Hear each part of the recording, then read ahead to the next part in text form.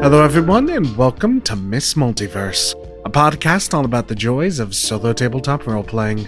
My name is Arabelle Warner. I am a writer, voice actress, and longtime lover of solo RPGs. This series may be a little different from other RPG shows you're used to, trying to combine the danger and unpredictability of games with the immersive storytelling of classic audio dramas. Today, we'll be using the RPG Maze Rats to build our player character, as well as some important locations and factions within our budding fantasy world. So sit back and enjoy the prologue.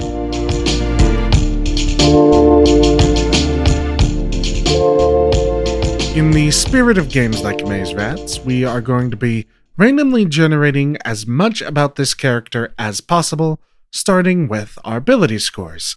Characters in this game have 3 primary abilities: strength, dexterity, and willpower, and these can be laid out in one of 6 ways at character creation. So let's roll and see what we get. That is a 6, so we will be starting with a +0 to our strength, a +1 to our dexterity, and a +2 to willpower.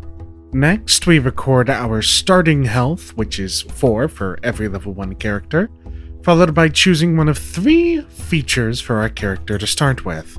Either a bonus to attack rolls, advantage on a certain type of danger roll, or a spell slot.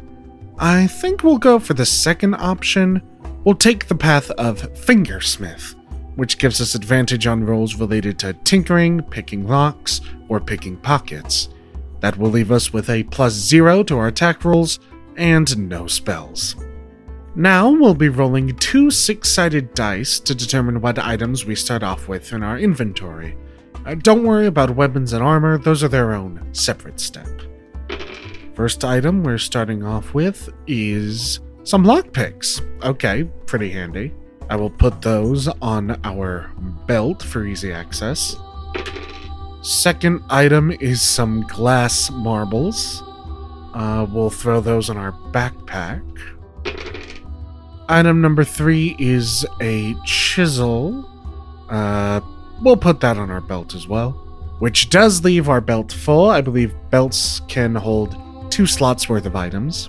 Item number 4 is some manacles. That's fun. It has to go in our backpack. I mean, I guess we could wear manacles just casually, but I think this is a pre-fashion medieval setting. Item number 5 is 3 days worth of rations, always handy to start off with food, obviously in our backpack.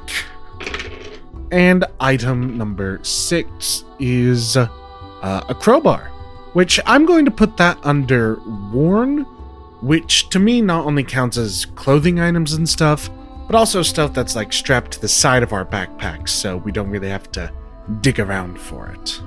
Crowbar, glass marbles, lockpicks, all of these paint a pretty clear picture to me. We're definitely some type of rogue, probably a con artist or gambler with our higher willpower. After that, we get to choose our combat gear. We start off with a set of light armor, which will go in our worn inventory slot, a shield, which we'll also wear in our back for now, bringing us up to 3 of 3 worn items, and 2 weapons.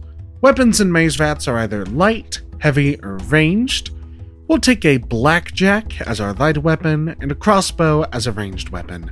We might be a bit of a troublemaker, but I don't think we're necessarily a killer.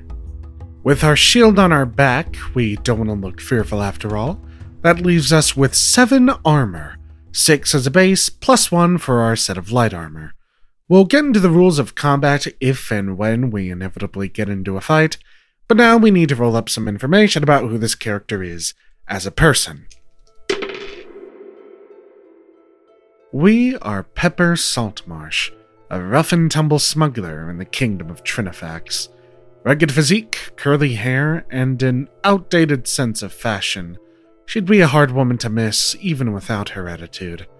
Quick to anger and quick to laugh, she's the type of woman to change on a dime, leaving her marks and often her clients unsure of where they stand with her. Now, that's all the steps the book tells you to roll. However, I personally like to cap off character creation by rolling on one more table, the one labeled Misfortunes. Everyone loves an underdog, right? Mutilated. Ugh, boy, well, I guess that's as good a chance as any to turn over to factions and city creation.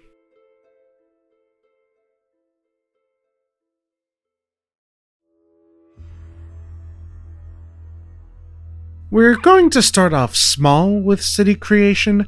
Pepper doesn't strike me as the kind of woman to hang out in one place for too long, so I don't imagine she's gotten a chance to see too much of wherever her adventure begins.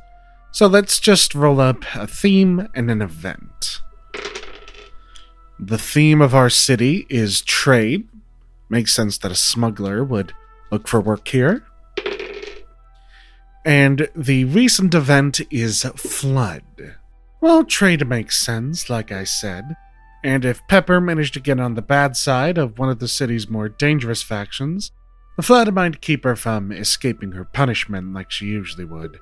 Now I want to roll for how big the city is.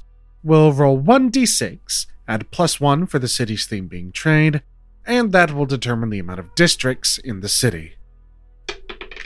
And that is a total of 6, so this is a pretty sizable location. Lastly, we need to give the city a name, and for more central locations like this, I usually just try and finagle something out of the upper class surnames table. So that will be Stavish. Stavishire. Let's go with Stavishire. So now that we know where, we just need to determine who. Who did Pepper get on the wrong side of? For that, we'll be generating a faction. Factions of Maze Rats have a type, a trait, and a goal. And if those aren't enough to give us a starting point, we'll just generate a specific character within that faction that she pissed off. First up is faction type. They are an Outlander clan. Interesting. Their trait, they are ruthless. Makes sense why they would punish her with mutilation. And their goal is to create monster. Oh boy. A group of ruthless outlanders looking to forge a monster.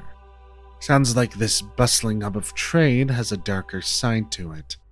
And maybe some materials that Pepper was transporting were a bit more sensitive, a bit more rare than she had been led to believe. As for the name of this outsider clan, let's roll on the weapons table.